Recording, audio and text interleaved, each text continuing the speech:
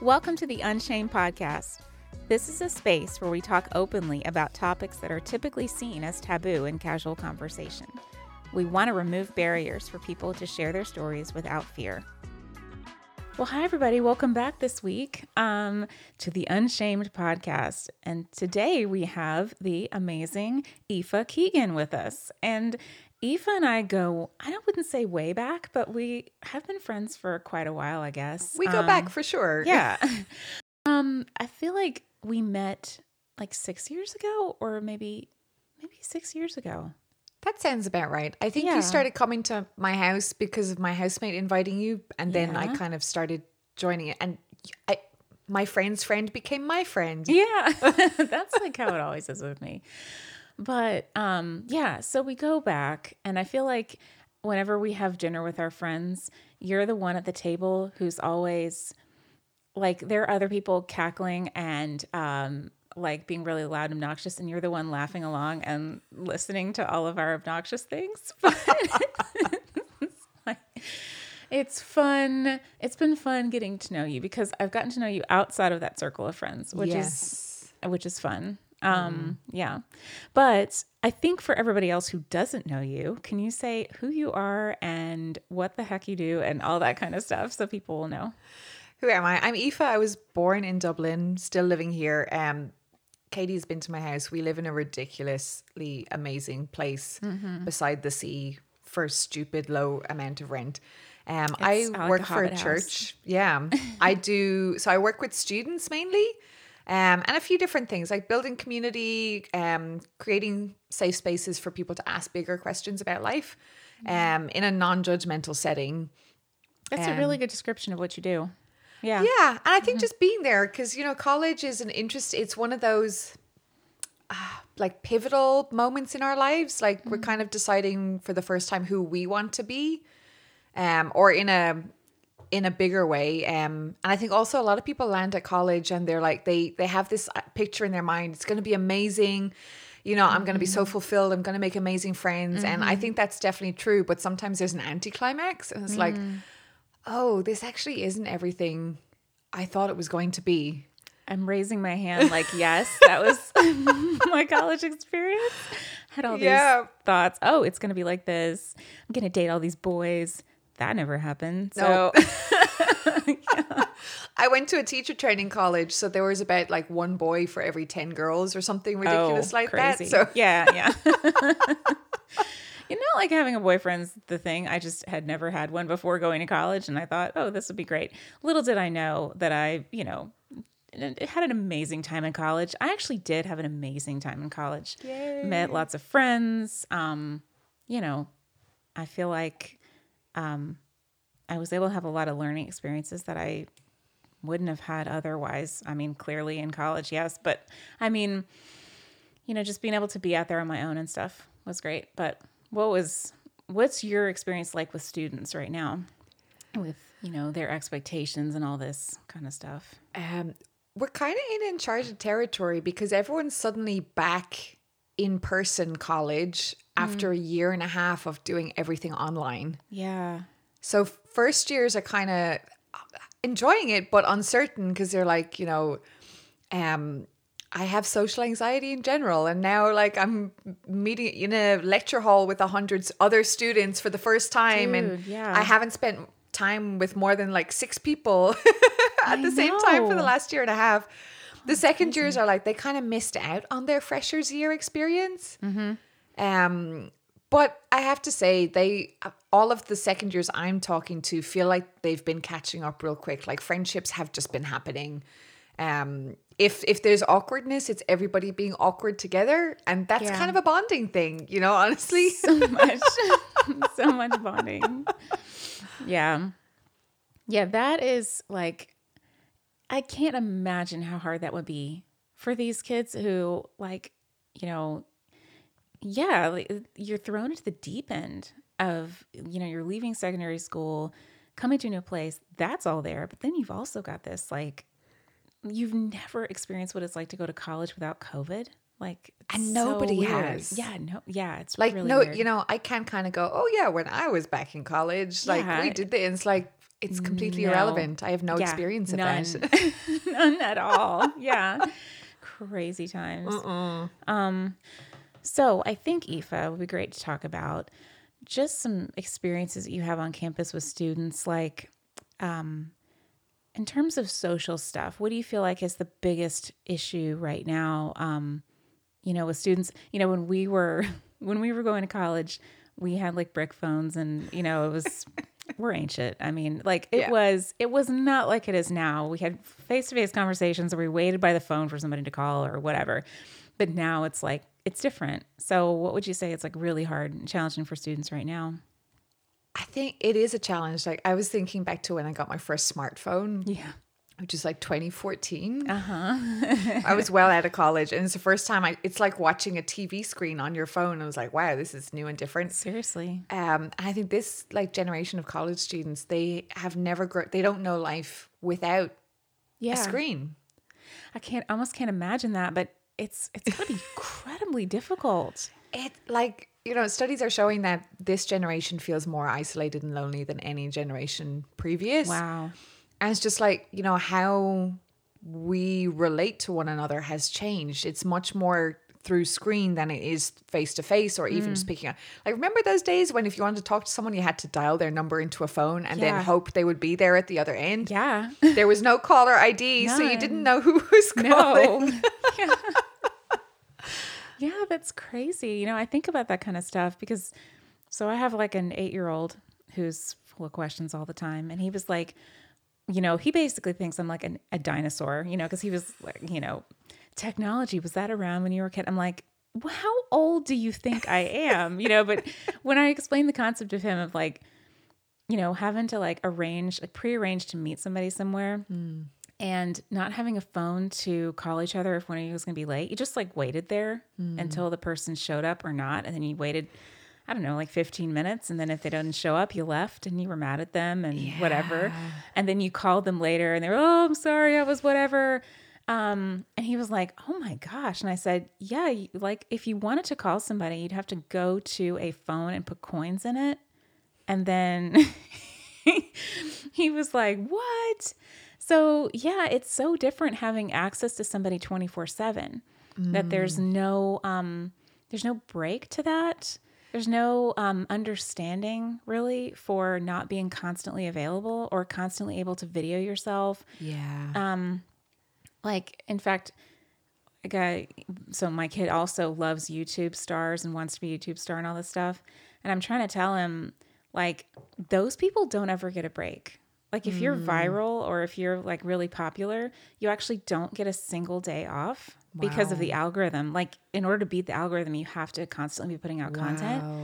And otherwise, nobody's going to see you. So I was trying to explain to them they never get vacations. And he wasn't really buying it. I was trying to really sell it as, like, something horrible. He's like, that sounds amazing. So yeah, damage. But if you think about it, like, the pressure to be popular on screen is so heavy. And maybe, I don't know, do you think that's where the loneliness is coming from? Is the fact that all their best friends are digital? They're not actually flesh people? It sounds really weird. Yeah. But yeah. I think that's definitely a part because it changes relationships from kind of one real time. So you and I were sitting across the table from each other. We're having a conversation. I might pause and stop to think before I answer, but it's not like DMing where I can go away and think for a few hours and perfectly craft my response or not, or get stuck in scene zone, Yeah. And like and also just never really being off. Like I had a day off on Tuesday, but I wasn't off because my internet was still on my phone and, people are messaging me with work stuff and personal stuff. And I'm like, wow, like people aren't even getting a fully rested me. That's so true. But I think it's changed. Like, and it's funny. I think all that said, there is a pushback from this generation for more authenticity. But it is so easy to fall into doom scrolling, and we become consumers. And that's where our interaction with people is coming, and it's kind of a poor substitute for, the awkwardness of being together with a real human being in person, and those weird silences, and the what do I do, and I don't know what to say next. And it's so true. I know. Yeah, like it was funny when we first got together with our friend group after having been apart for so long. We all awkward. like joked. Yeah, we all joked at how weird it was. Like one of the girls, Chloe, was sitting there, probably the first to acknowledge the fact that there was a weird awkwardness in the room, because you're like, how do I interact with other humans? How do I do this? And I bet you this generation's struggling with actually what we wanted to talk about today, which was not just relationships, but sexual relationships and choosing to have them or not, essentially. Wow. But all of that clumped together. Like, how do you feel that's affected sexual relationships between students right now? The social media thing, having a phone all the time, all that.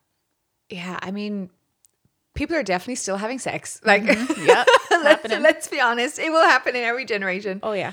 I mean, overall, and I'd love to see particular statistics for Ireland, but I know in American studies, and they look at Gen Z, which is kind of, this generation after millennials. In general, overall, Gen Z is having less sex and sex less frequently and with fewer people than previous generations. I wouldn't have thought that. Like, Neither would I, right? no. And I don't know. There's never one factor for these things. But definitely, like, Gen Z has grown up kind of not even just with one recession, but with two almost. Yes. So true. There's the less risk taking thing. Also, like with phones, like access to sexual content, it's much easier to just do a Google search and find some kind of sexual content. Whether it's porn, whether it's books, whatever floats your boat. Sometimes you come across that stuff accidentally, and you're like, without looking for it. I wasn't even trying for that. What the heck? Crazy. Yeah. And so there's all these different things going on.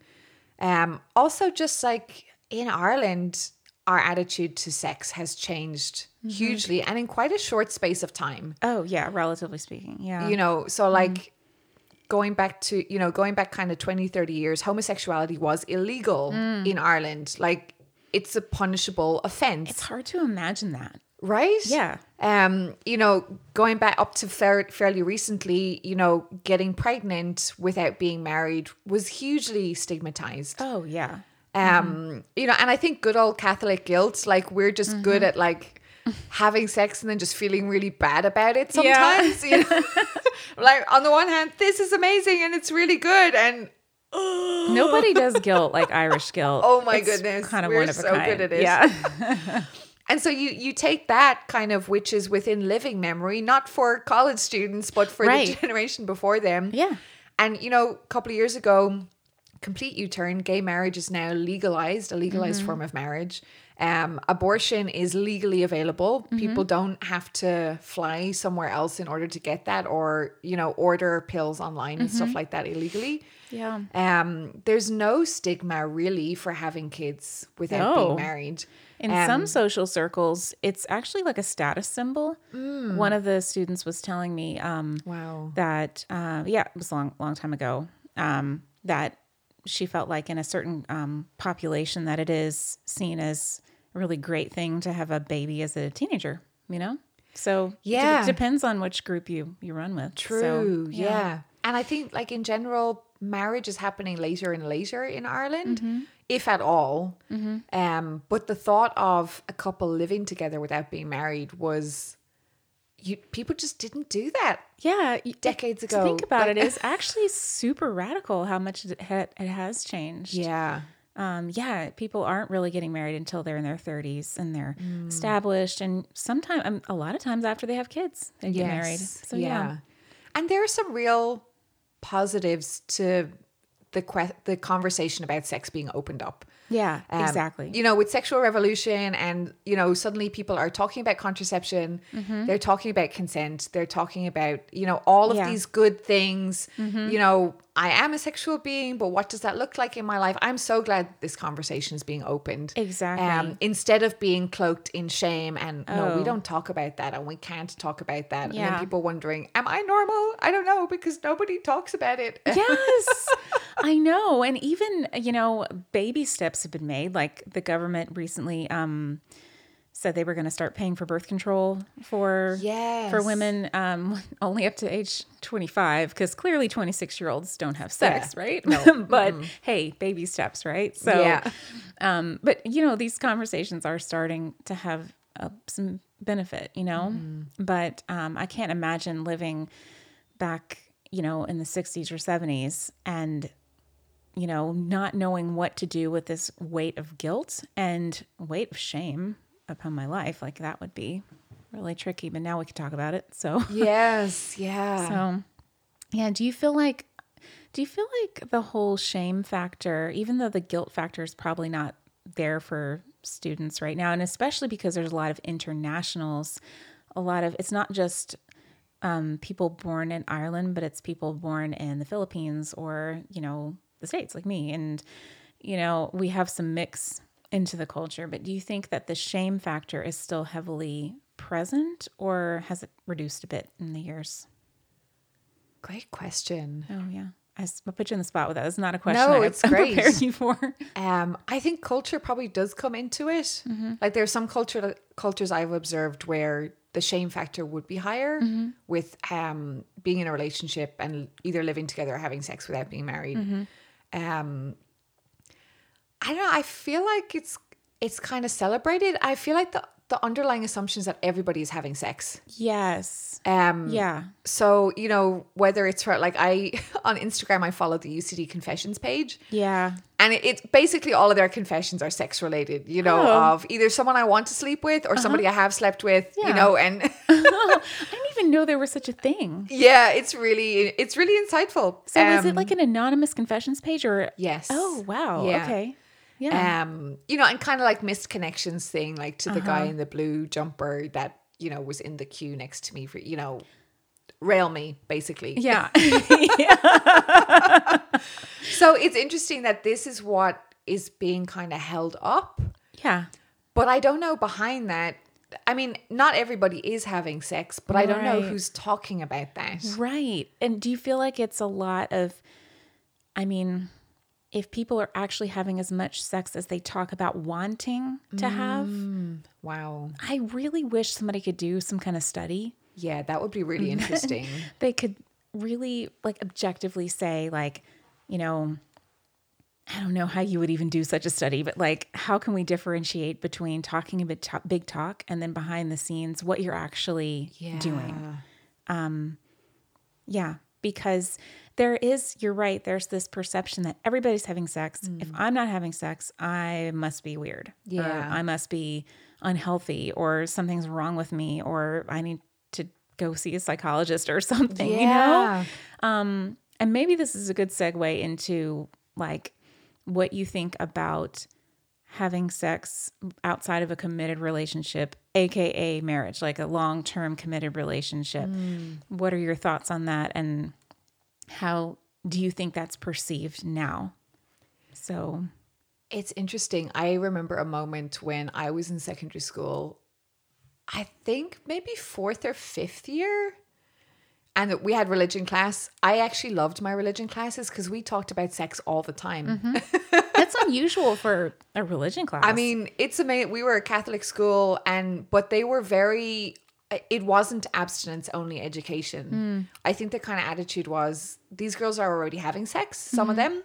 So we need to let them know, you know, contraception, everything. We need to talk about it. So I'm actually really thankful for that because it kind of removed a lot of the shame. But I do remember one of our religion teachers, he's actually a guy religion teacher, asking for like a show of hands, how many of you think that you would wait until you get married before you have sex? Wow, that's really I was the one person in the room. And you raised your hand. That's like I can't believe I was so brave. It's Looking so back, brave. it was like, oh. Wow.